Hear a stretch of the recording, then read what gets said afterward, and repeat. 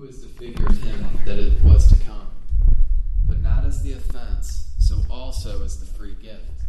For if through the offense of one many be dead, much more the grace of God and the gift by grace, which is by one man, Jesus Christ, hath abounded unto many. And not as it was by one that sinned, so is the gift. For the judgment was by one to condemnation, but the free gift is of many offenses unto justification. For if by one man's offense death reigned by one, much more they which receive abundance of grace and of the gift of righteousness shall reign in life by one, Jesus Christ. Therefore, as by the offense of one judgment came upon all men to condemnation, even so by the righteousness of one the free gift came upon all men unto justification of life. For as by one man's disobedience many were made sinners, so by the obedience of one shall many be made righteous. Moreover, the law entered that the offense might abound. But where sin abounded, grace did much more abound, that as sin hath reigned unto death, even so might grace reign through righteousness unto eternal life by Jesus Christ our Lord. You pray. Lord, where would we be without you? We'd be lost in sin. We'd be consumed by death. But Jesus Christ, through your death, your burial, your resurrection, your grace reigns in our lives when we follow you, when we seek you, God. And how good are you to us? I just pray for my brother Brandon right now. I just thank you for his love, first and foremost, for you, his obedience to you. And God, I know how much he loves all of us and the sacrifices that he puts into studying your word. And I just pray, Lord, that this morning that you would be exalted, that your word would be exalted above your name. And I pray that you'd pierce our hearts. I pray that you'd give us ears to hear, eyes to see, and grace and mercy, God, to obey you. We love you, Lord. In Jesus' name I pray. Amen. Amen. You guys can be seated. Am I good to go? Good morning, guys. It's been a long time since I've been in the pulpit. And so I feel really excited to be teaching this morning, but also a little nervous because it's been a while since we've been in Romans. And so real quick, I don't want to spend a whole lot of time reviewing because I want to focus on chapter 6 and get into it. But just by way of a brief review, we're gonna kind of walk through where we've been. I also posted on Facebook, if you're interested, a short recap of the last 5 chapters that if you wanted to read through, you could. That was probably vain and unnecessary. But if you guys are really feeling studious this afternoon, feel free to get on Facebook and look at the review. Romans. Okay, Romans. The letter to the Romans, from Paul to the Romans, is crucial in our New Testament. It's a very, very important book in that what it does for us is it outlines the doctrines associated with the gospel message of Matthew, Mark, Luke, and John. What it does is Paul takes the time to write this church and articulate the terms of the gospel message. Okay? That's what's going on here in this letter. Now, to frame the context, Rome is like the biggest city in the world. It's the greatest metropolis in the world at the time. It's the biggest mixture of culture and commerce in the whole entire world. And what we have there is the fledgling church. Okay, the early Christian church is beginning to rise up in Rome. And people are meeting in their homes. People are meeting in different ways around the city. And one of the things that we're running into here is that there's a bit of a cultural clash between the Jewish Christians of Rome and the Gentile Christians of Rome. And so just to make sure that everybody understands that, there are Jews, people that had traditionally followed the terms of the Old Testament law. people that had maybe been people of faith, that when they realized that the Messiah, Jesus Christ, had come into the world, they recognized the need to follow the gospel. Okay? And these are people that have a long heritage of following the Word of God and knowing what the law says and being very religious people. And they have that baggage that comes with that. Anybody grow up with just a lot of religion? Yeah, anybody just grow up in a place where they're just very religious, but maybe no life in that religion? You know what I'm talking about? And that was true for a lot of these Jewish people, but they couldn't let go of that baggage. It was difficult. Lots of things that they had in the back of their head were rolling around, and it made it difficult for them to come to terms with how the gospel of Jesus Christ changed their lives. And then on the flip side, you have this group of people that we would call the Gentiles. And these are people that had grown up worshiping basically whatever they wanted. Whatever was convenient in the culture at that time, whatever idol was popular that week, they were worshiping that idol. And many of them were worshiping in ways that, man, for us today, it would kind of turn our stomach to think that those were ways of worshiping. And these people grew up without the Old Testament, and they grew up without God the Father, and they grew up without the prophecies of the Messiah. And so everything of Christianity is completely brand new to them.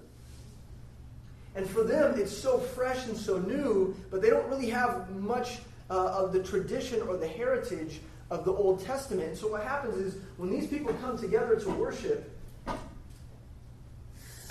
they're having a hard time reckoning what it means to be together and what it means to believe in Jesus and what it means to do ministry. And so there's a lot of unanswered questions for these people. And Paul writes the letter to the Romans in order to articulate what it means to follow Jesus Christ. And he does a masterful job. In the first chapter, what he does is he says that the whole world is without excuse.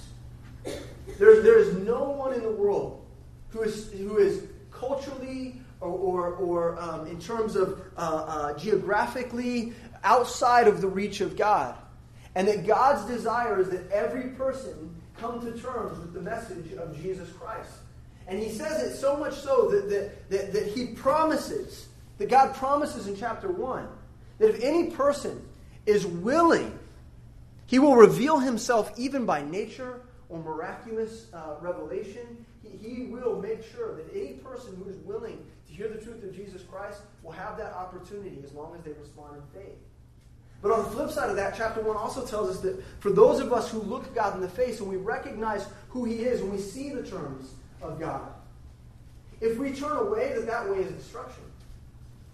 Anybody feel familiar with a lifestyle or a testimony of someone who saw who God was but then chose to follow a different path? How does that turn out for them? Not so great, says my sister in the front row. Not so great, right? It leads to confusion, it leads to chaos, and ultimately it leads to destruction. And Paul addresses that, and he makes it clear, and then he moves into chapter 2, and he begins talking about, and let me pull up my notes just so I make sure that I'm following what I wanted to say. I could get off track really easy here. I haven't even really started preaching yet, I don't think. In chapter 2, he begins to break down this idea of hypocrisy in the world. Okay? And specifically, how every person on earth has a tendency to look at each other in religious terms, whether a Christian or not a Christian. Everybody sees themselves as spiritual. Everybody sees themselves as good. And that we're inclined to be hypocritical towards one another and judge one another. And this passage lays out for us that God will judge all of mankind. That there will be no one that escapes his judgment. And so he makes it clear to us, Paul is framing for us this idea that, you know what? There's no one that's outside of God's expectations. There's no one that exists outside. Their actions exist outside or supersede God's eye. None of us escape God's judgment. And a lot of times we look at each other in those religious terms and we find ourselves judging each other. But the truth is, we're all just sinners. We're all wicked. Verse 6 of chapter 2 says, who will render to every man according to his deeds. And what Paul is teaching us is that God is just, and he judges based on truth. And it's, that's something that no person can do, is judge based on truth. None of us can do that, because our truths Don't you know that our truths tend to be subjective, don't they? Well, the things that we believe are true are often not really true. We just perceive them to be.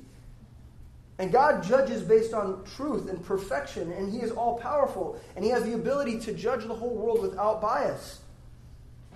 And in chapter 2, it goes on, and Paul begins teaching us that faith in Christ is greater than adherence to the law. And so what he's doing is he's speaking to the Jews, and he's telling them that, look, all of that religious baggage that you carry with you, and all of those terms that you are trying to live up to, those things that you consider to be religious, they don't mean a whole lot in light of the gospel. The gospel is the key to salvation. It's the key to setting us free. And as he goes through, he continues to address this issue of hypocrisy and the need to not follow laws or rules or traditions, but the need to submit to the truth of who Jesus Christ is. And now, Brian preached, it seems like a long time ago, but it was about a month ago, and he preached chapter 5. We'll skip ahead a little bit here. Let's talk about chapter 5 before we get into chapter 6, because chapter 5 is very, very important. In chapter 5, Paul is declaring that for those of us who've accepted Jesus Christ as our Lord and Savior, that we are accepted in Him. If we've decided that we're going to follow Jesus Christ with our life, that in that we are accepted in His sight and we have access to God. Now, I don't think you guys have the ability, I know I don't, to wrap my mind around the fact that I have access to the Creator of the world. It's a very difficult thing to reckon in my mind, is that when I pray and I bow my head and I talk, I have the ability to talk to God, that He hears what I'm saying, and He doesn't just hear it, He acknowledges it. He doesn't just acknowledge it, He responds to it. Right? And not as our step and fetch, but as our friend and as our Father, He responds. That's a very difficult thing to understand. And as we go through the passage in chapter 5, Paul's telling us that the Holy Spirit indwells us. And it's affecting us. And that it's changing us. If you're a Christian, God Himself lives inside of you. And He's working out in you the proper heart, the heart that He wants to have, the conforming to His image. And He declares to us that we don't need to fear tribulation, and that we don't need to fear wrath. It's a very important passage. Now, what's happening here is that Paul is making a very general argument, and he keeps getting more and more specific to address more and more specific issues. And as we get into verse 12 of chapter 5, to the end of the chapter where Brian was, he lays out to us this idea that there was once upon a time this man named Adam. You guys familiar with this story? Adam and Eve, right? Once upon a time, there was this guy named Adam. He was a real person. He lived here on earth. He was the first man. And God created him. He created him in His image. And His intention was that Adam and Eve, both together, would serve Him and glorify His name on this earth in a sinless way. And they messed that up. You guys familiar with that story? Romans chapter 5, verse 12. Wherefore, as by one man sin entered into the world, and death by sin, and so death passed upon all men, for that all have sinned. Because of Adam, when we were born, okay, where was I born at? Research? I think I was born at Research. When I was born, okay, which is where our kids were born. Yeah. You weren't alive yet, so you wouldn't know. That just seems like something you might remember. I don't know. I was born at Research Hospital, okay, in 1982. Old. Gray hairs are coming. Can you see the gray hairs still over there? The day that I was born into sin. That day that I was born, that I was brought into this world, I was actually born a sinner. And that's hard for us to reckon, isn't it, a little bit, because we think of babies as being so cute and so cuddly and so spotless, okay? But the truth is, it doesn't take very long for your children and those small people to reveal to you that they're actually monsters. And that they're pretty hideous, in fact. and that they're jealous, and they're covetous, and that they desire things that they shouldn't have. And you know what? They reveal to us pretty early that they're actually born into sin. That they're, by their very nature, it's written on their DNA that they're a sinner. And you know what? If we were to point the finger, we could point back to Genesis, and we could say, well, because of Adam's sin, I am genetically predisposed to sin. But the thing about chapter 5 is that as we continue to read it, we come to understand that Jesus Christ is our second Adam. He came to erase what the first Adam did and set things right so that we could have victory and life and righteousness where there wasn't any. That if we decide that we're going to follow Jesus Christ as our Lord and Savior, we can actually be set free from the curse. Look at verse 17. For if by one man's offense, that offense, that's Adam, that one man is Adam, by that one man's offense, death reigned by one, much more they which receive abundance of grace and of the gift of righteousness shall reign in life by one Jesus Christ. He is our second Adam. He is the one that fulfills for us everything that should have been. And if we put our faith in Jesus Christ, we have the ability to literally take on righteousness and justification, so much so that when God looks at us, He sees His Son Jesus. He sees that replacement. And that's victorious for us. That's victory for us.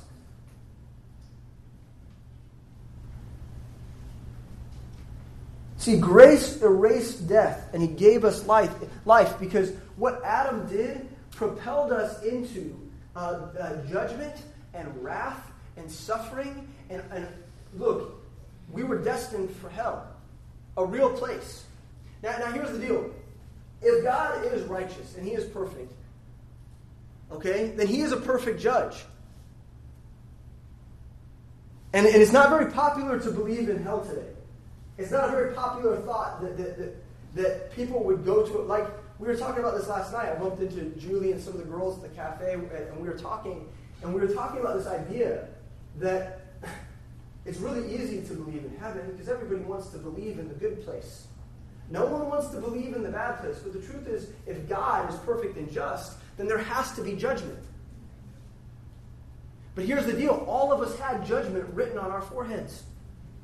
All of us were destined for that until Christ came in and He replaced us on that cross. He came in and He stepped in our place. Verse 19, for as by one man's disobedience many were made sinners, so by the obedience of one shall many be made righteous. Moreover, the law entered that the offense might abound. But where sin abounded, grace did much more abound. That as sin hath reigned unto death, even so might grace reign through righteousness and unto eternal life by Jesus Christ our Lord. See, He justified us. He set us right.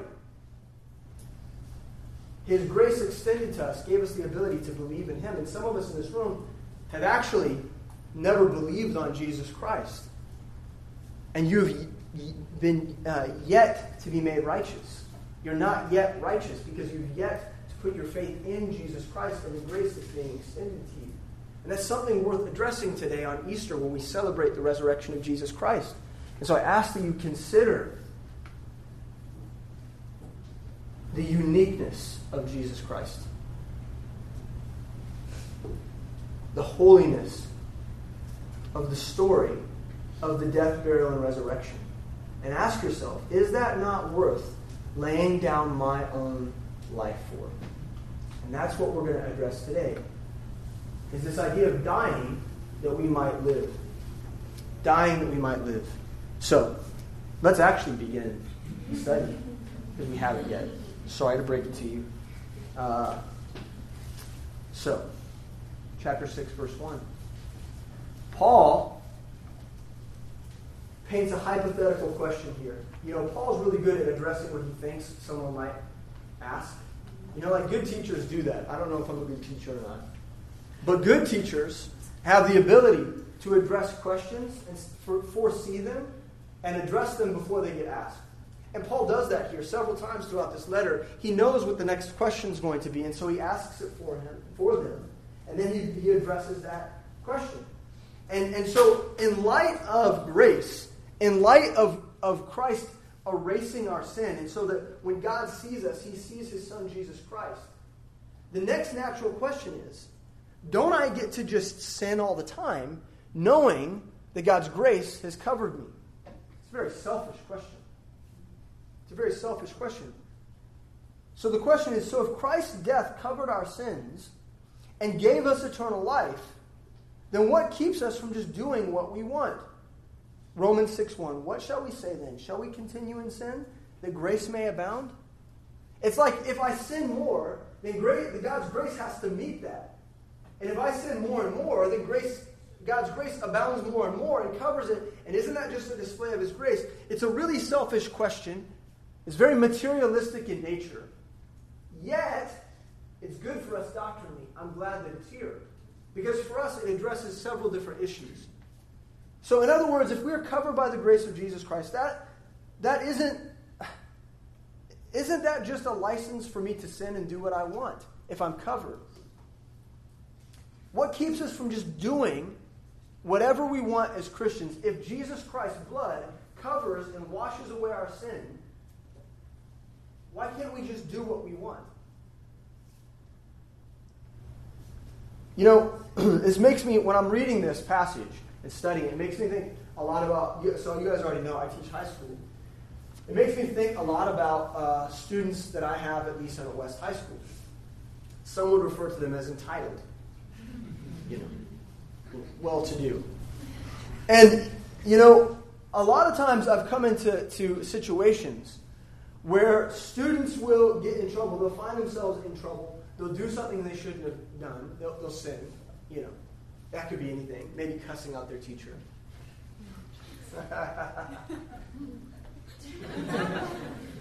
All too real. All too real. And what happens is their parent will interject themselves, and they will make an escape for them at any cost. And what will happen is the parent will do whatever. They'll get the lawyer they need to get in some cases. They will pay whatever it costs. Little Johnny got his 7th ticket. Well, we'll take care of that, little Johnny.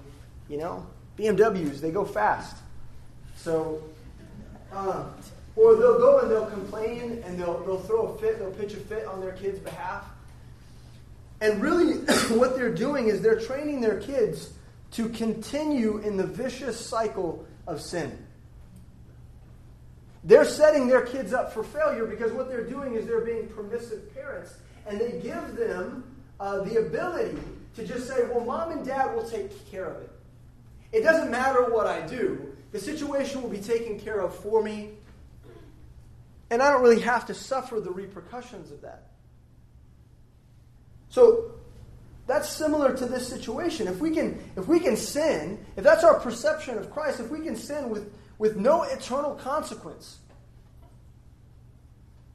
and Christ simply covers our rear ends every time that we fail, then the question is, why can't I just do whatever I want? Now here's the reason that that's not right.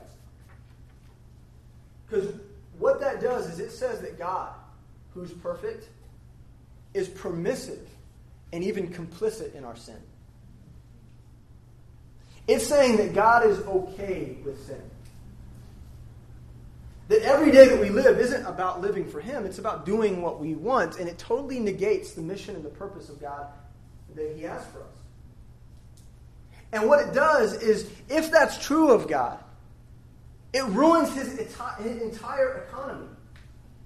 The entire purpose of this world and our lives and what we're set out to do and be is completely messed up and jacked up if God is just a permissive parent, letting us fool around and do whatever we want.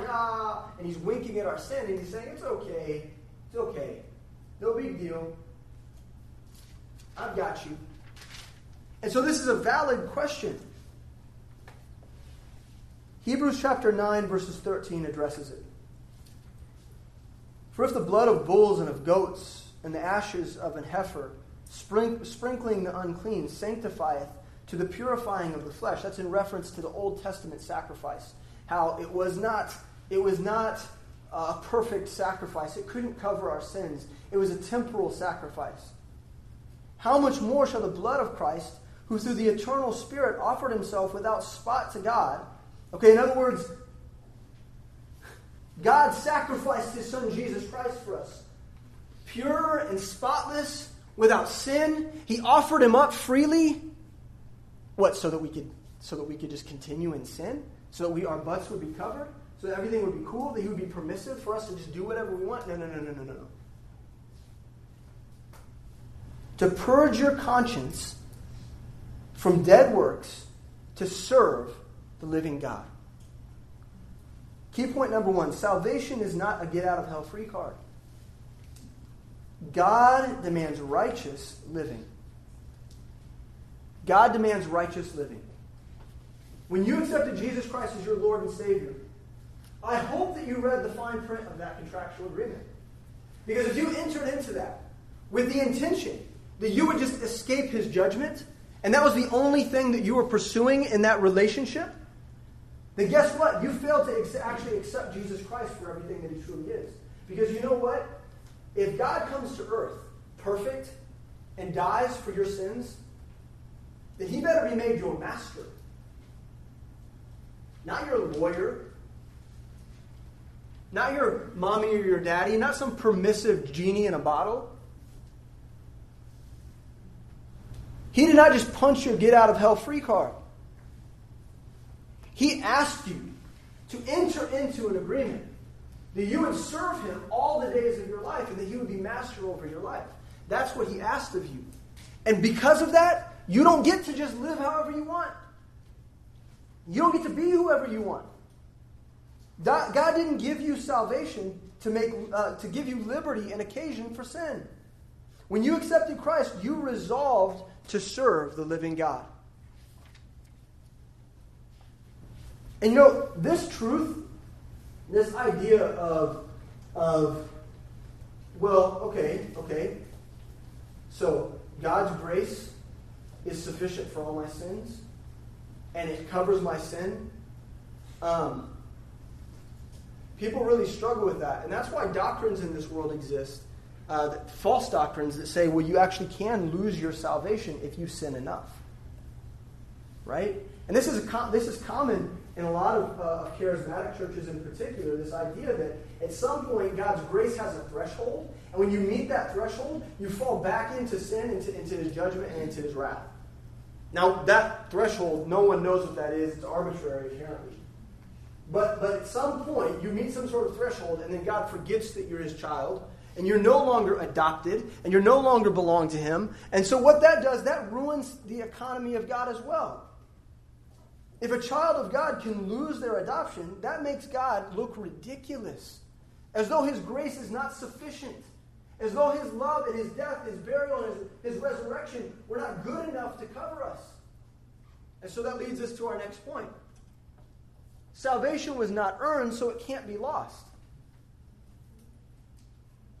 Salvation is not earned, so it cannot be lost. But even though your eternity as a Christian is sealed, even though God's got you, God still demands righteous living that he might be glorified. Do you understand? You don't get to live however you want. So the question is, well then, how? I can't seem to stop sinning. I'm struggling with that. I can't seem to stop sinning. I keep doing it. So then how do I stop? How do I keep from sinning? Now here's the deal. Listen to me. When you sin and you mess up, guess what? God's grace meets you there. He loves you. He does have you covered. But not to be permissive. This is what Paul is about to address here. What does he say? What's his response? God forbid. Verse 2. God forbid. God forbid that you just sin, that God's grace might cover your rear end. God forbid. See, Paul reframes their line of questioning. And what he does is he flips it on its head. And we'll see this in the second part of verse 2. What he's saying is, the justification is not just a legal agreement between God and I. Salvation is not just a legal agreement between God and I. And it's not just, justification is not just as if I had never sinned. You know, that's what we always say, right? Justification. What is justification? Justification is like just as if I'd never sinned. Right? That's what we say. It's just as if I'd never sinned. You know what? It's not just that. Justification also means it's just as if I died and rose with Jesus Christ. It's just as if I had died with him and rose again on the third day. We don't usually frame it like that, do we? We don't usually explain it that way. But what I want to get at, and what Paul's getting at here today, and this is what I want to focus on, is that if you follow Jesus Christ as your Lord and Savior, and you give your life to him, what you've actually done is you died on a cross 2,000 years ago. That's actually what you've done. And not only that, you rose again into new life 3 days later. And the Easter story is as much about telling the gospel of Jesus Christ and how he defeated sin that day. And it's this grand story, this epic story of how God came to earth and he died for our sins and rose again. It's, you know what? It's actually a very personal story about how 2,000 years ago I died and my sin died on a cross and I was made a dead man living. Our justification, what that does, our salvation, what that does, is it identifies us as people of death. People that embrace the fact that we are actually no longer ourselves. We don't belong to us. I died to myself. When I gave my life to Jesus Christ, I died to me that he might live in me. Verse 2 says, "How shall we that are dead to sin live any longer therein?" He's unlocking the door for us here. How is it that we could actually struggle with sin, knowing that we're dead to sin? We're not alive to it. God actually gave us the ability to die to our own sin. Verse 3. Know ye not? You know, Paul uses this phrase, know ye not, 12 times in the New Testament. And whenever he uses it as an opportunity to emphasize something. He wants to make something clear. He's saying, look, this is something that you don't know. I want to make it clear. So let's pay attention. What does he say? Know ye not that so many of us were baptized into Jesus Christ? Were baptized into his death? Okay, so what does that mean? We saw some baptisms today, didn't we? Right? It's not the same baptism. The word baptism here is a reference to immersion. But Paul is using the word figuratively to imply the shared experience that we have in Christ's death. The word baptism is used similarly in 1 Corinthians chapter 10, verse 1. It says, "Moreover, brethren, I would not that ye should be ignorant, how that all our fathers were under the cloud, and all passed through the sea, and were all baptized unto Moses in the cloud and in the sea, and did all eat the same spiritual meat." And so what he's saying here is we actually are baptized spiritually, not physically, not literally. We're baptized spiritually into Jesus Christ. And in doing so, we're baptized into his death, burial, and resurrection. And that's what actually we did this morning. When we saw those people get baptized into the water and raised out, that's a picture of what happened in their heart already. When we see someone take on that physical baptism as a picture for our church, what we're doing is we're actually acknowledging the fact that their life is already baptized into Jesus Christ through death, burial, and resurrection. And so Paul is using it here figuratively to explain to us that when Jesus Christ died on the cross, that we actually died with him. That we were there, that we were present.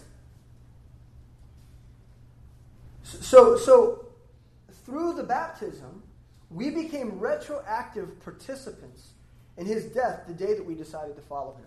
You know, this is a kind of a hard concept to get your mind around. Okay? Are you guys familiar with the passage that tells us that we are seated in heavenly places in Christ Jesus? Does anybody ever think about that? The Bible promises that if you're a believer, you believe in Jesus Christ, that you're seated in heavenly places with Christ.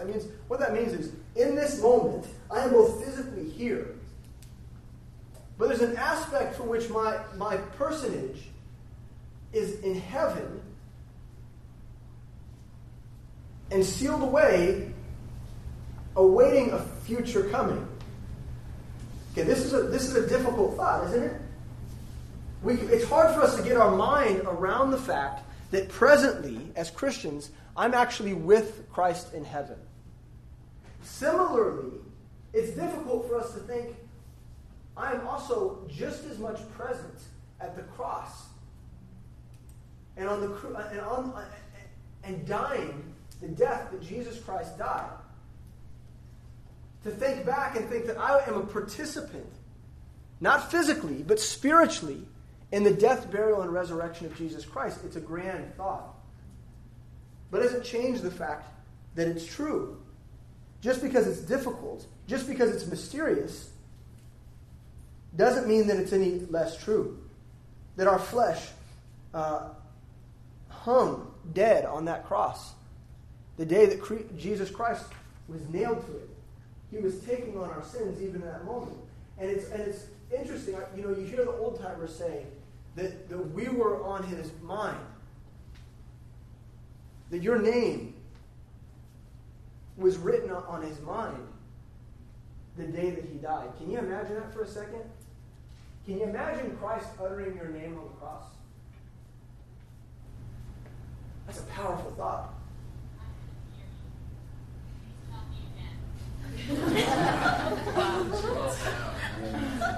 My watch really wanted to know.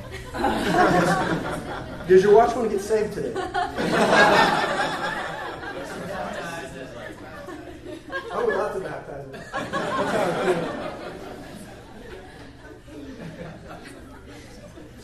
Your watch wants to be crucified with Christ.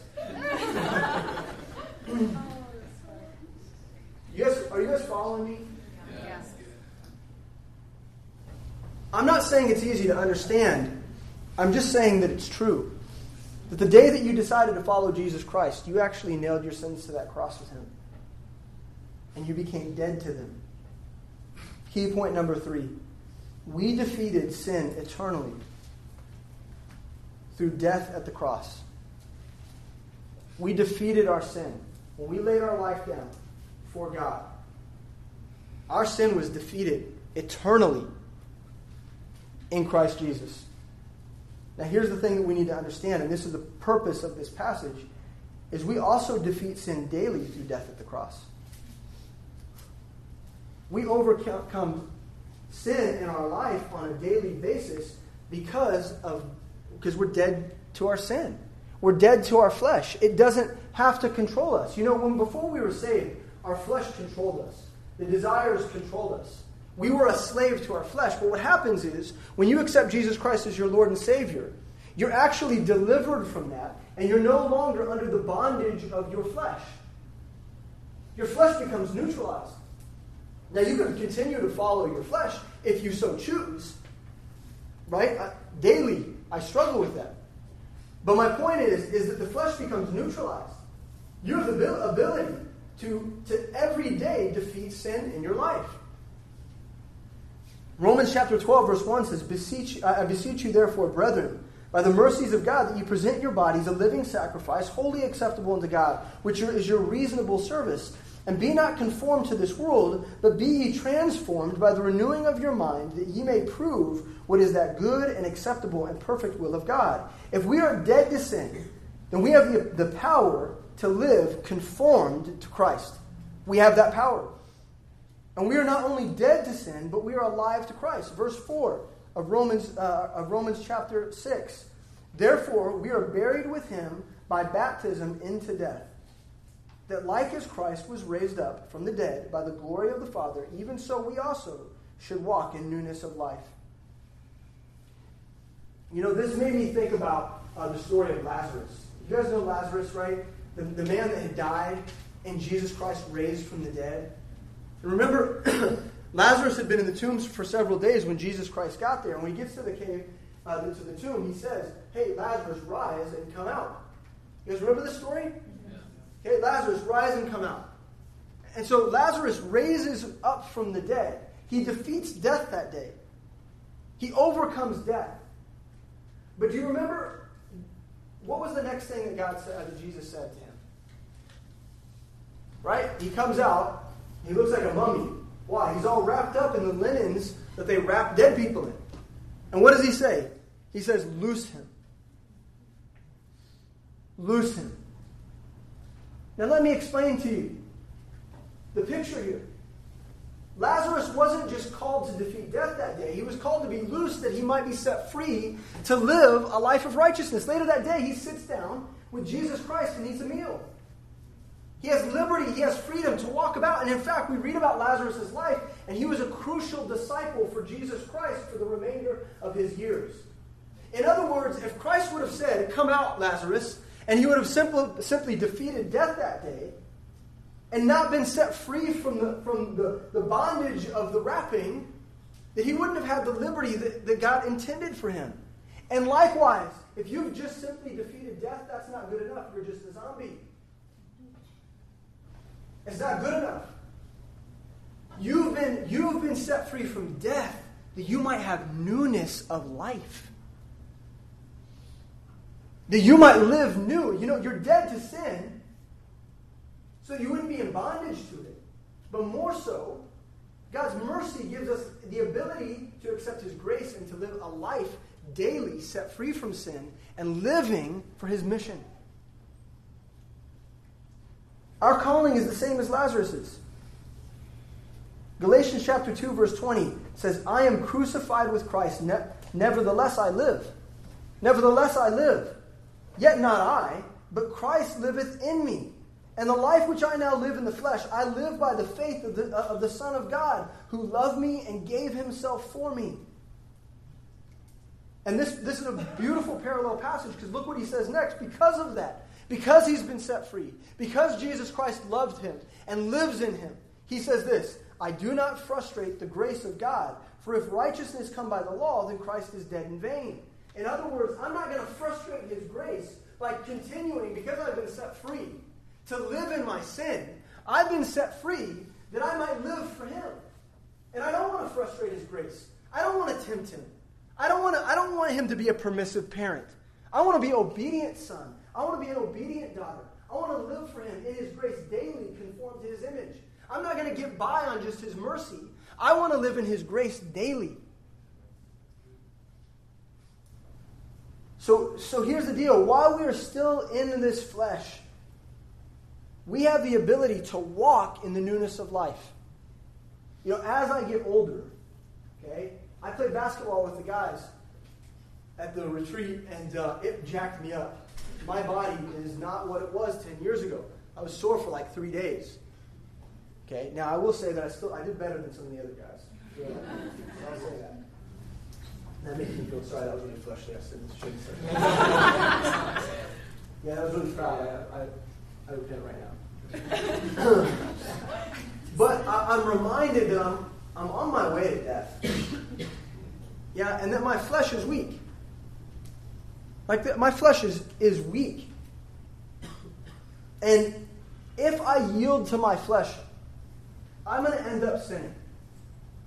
But if I walk in newness of life, if I walk in the power of Jesus Christ, I have the ability to yield myself to Him and be conformed to His image. That I be no longer in the bondage of sin. I don't have to be that person. I get to make a decision whether or not I'm going to walk like Jesus.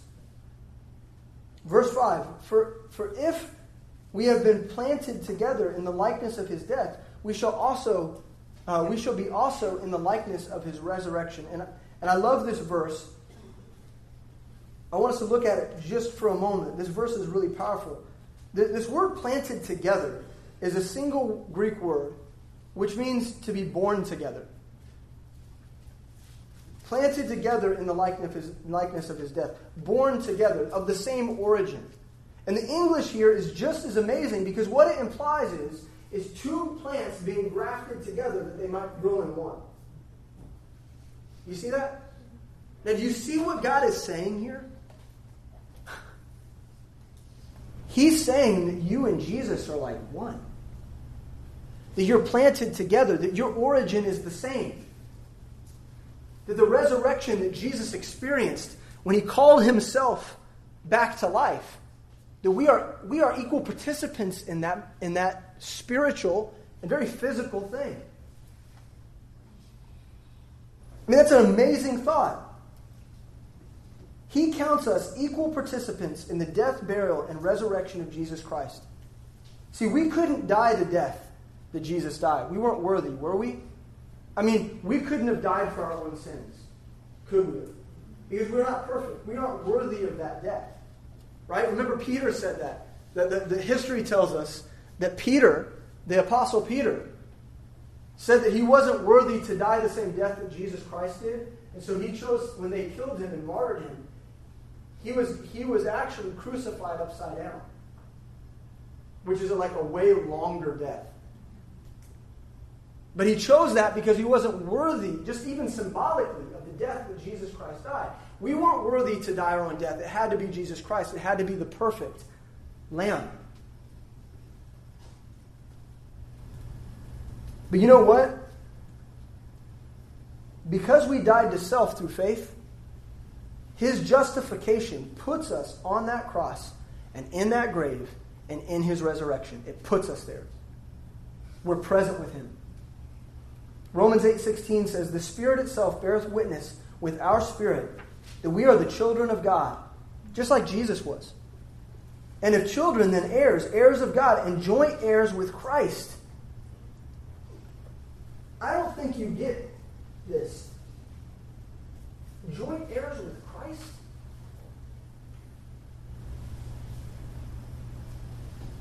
Equal in his inheritance? Full participants? I mean, the word joint heir, okay, makes us, it puts us so closely together with Jesus. It's like we're planted together. It's like everything that he endured on our behalf. Like it belongs to us. But yet, why don't we take ownership? Why don't we put ourselves there? Why don't we recognize on a daily basis that what Christ endured, he did for us, and it's as though we were there that day? We don't get that. We don't see that we've been set free from sin. Verse 6, "Knowing this, that our old man is crucified with him, that the body of sin might be destroyed, that henceforth we should not serve sin. For he that is dead is free from sin. Now if we be dead with Christ, we believe that we shall also live with him. Knowing that Christ, being raised from the dead, dieth no more, death hath no more dominion over him. For in that he died unto sin once, but in that he liveth unto God." And the same thing is true for us. The same thing is true for us. We died once. We gave our lives to him. He crucified our sin on the cross, that we might be made alive in him. Has anybody ever seen Weekend at Bernie's? What, dude? You're the only one maybe old enough to remember that. Weekend at Bernie's? You guys know that movie? I won't go through the plot. It's a really awful, stupid movie. But two guys, their boss accidentally dies. Okay, their boss. And through the whole movie, they carry his body around and pretend like he's alive. And they try to animate him. And so the whole movie is this dead guy. Right? You know what I'm talking about? You see where this is going? We often live that way. We take what God has called dead, and we try to animate our dead body, our sinful man, our carnal person. We try to animate it, and we try to bring it back. And you know what?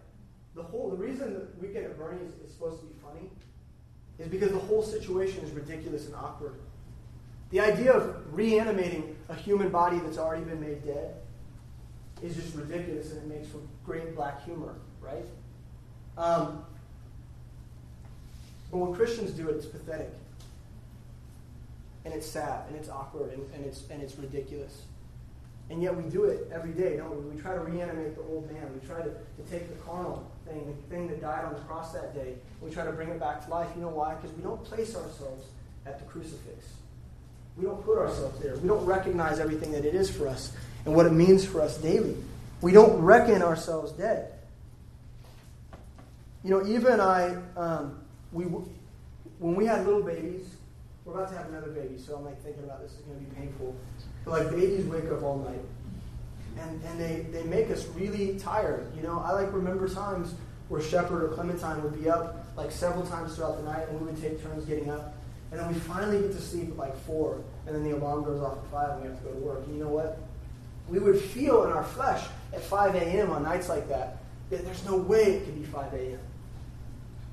There's no way that the night is already we didn't get any sleep. There's no way it's 5 a.m. I can't believe it. But you know what? It doesn't change the fact that the sun and the moon and the stars and the earth have all declared the fact that it's 5 a.m. and it is 5 a.m. And then I have to get up and I have to go to work. You know what? The same thing must be true of us. We have to reckon the fact that we might not understand the fact that Jesus Christ destroyed our sin that day. But the truth is He did. And we might not understand that we're dead to sin because we struggle with our flesh every single day. It feels like my flesh is alive. It feels like I'm supposed to sin. It feels like I'm supposed to continue to pursue those things. And I'm constantly being tempted by those things. But you know what? God has declared you set free. You don't have to be that person. You don't have to reanimate the old man. You don't have to live carnally. You don't have to be that person. You don't have to say those things. You don't have to gossip those words. You don't have to pursue those endeavors. You don't have to be that old person. You've been set free. Verse 11 says, "Likewise reckon ye also yourselves to be dead indeed unto sin, but alive unto God through Jesus Christ our Lord." This word reckon means to determine.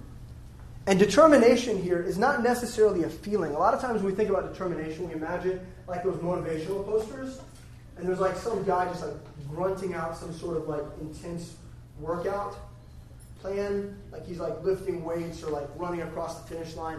And it makes us feel that determination is a feeling that's like conjured up, that we can like conjure in ourselves this determination, right? Don't we think about that? But the word reckon here, the word determination, is actually more about discipline. It's about cultivating in yourself the discipline to believe what you know is true.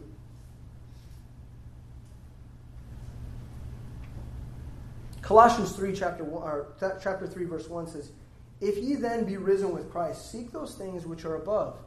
That word seek is important. Do you have to be intentional if you seek? Yeah.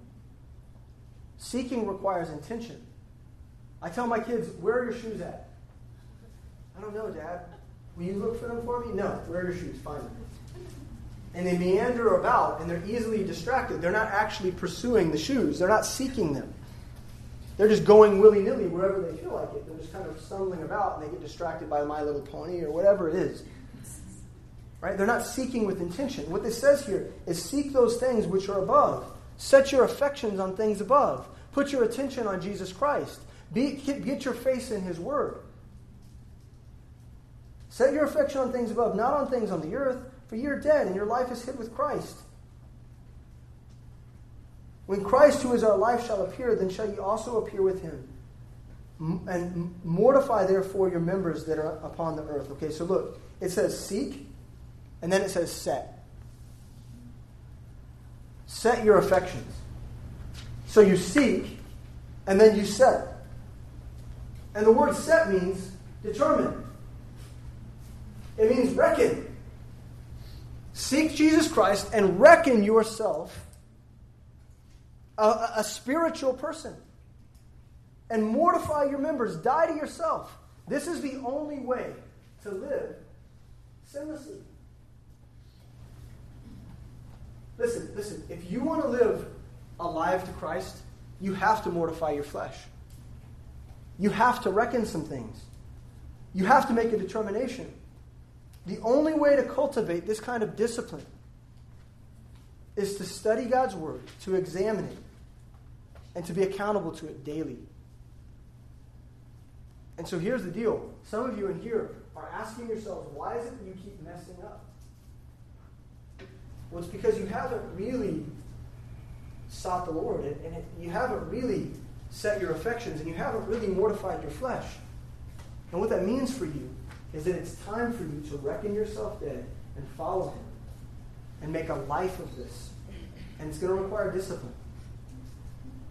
See, and this is my point to you in conclusion. This is it.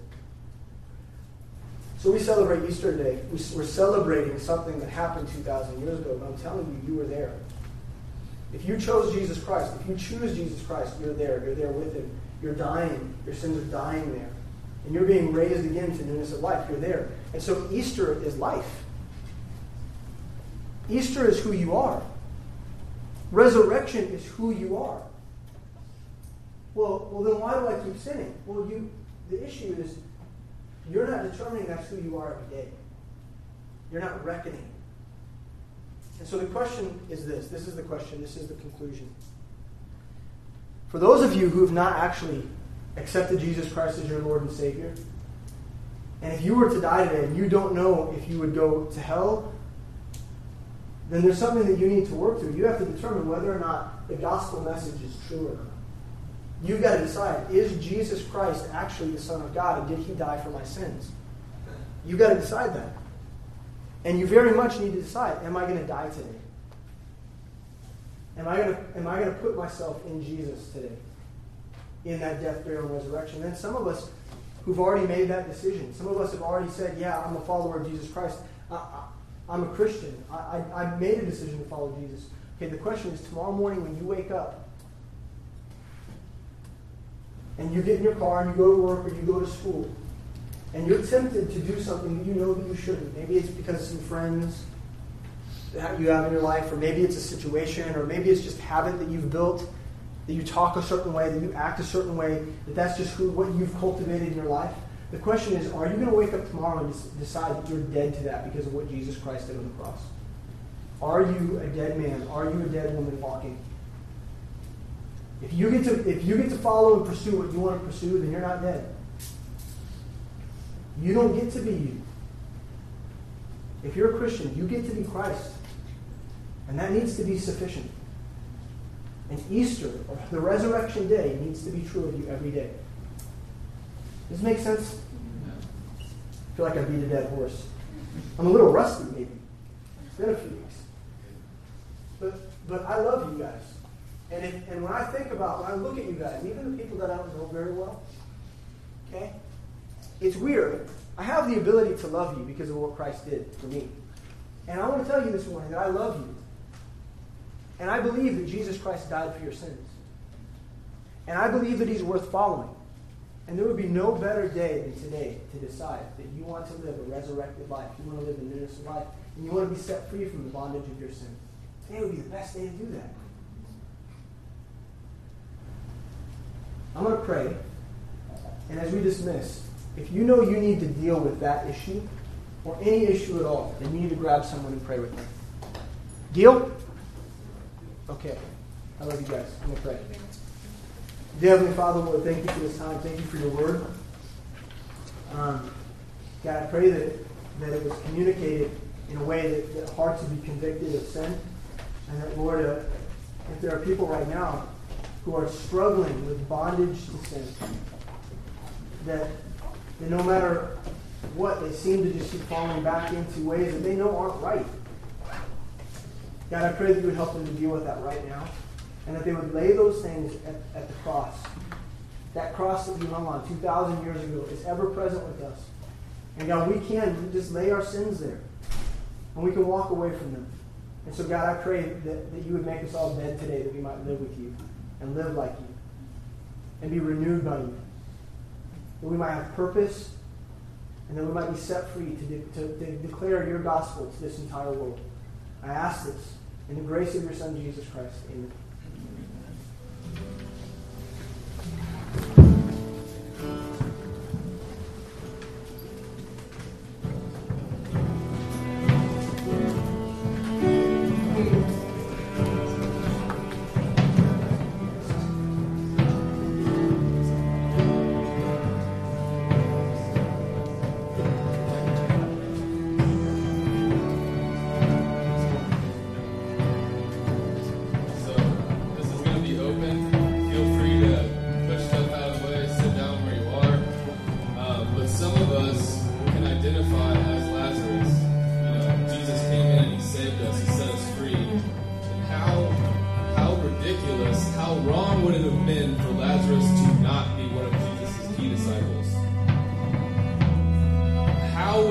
Jesus raise you from the dead and you walk away and continue life doing whatever you wanted. And that's some of us. That's some of us where we're at spiritually right now, where we're at today. And I just want to say, we need to get right. Jesus died for your sins, and all it takes is for you to confess it, and He wants to walk with you for the rest of your life. So we're going to sing this song. It's very repeatable. Get right.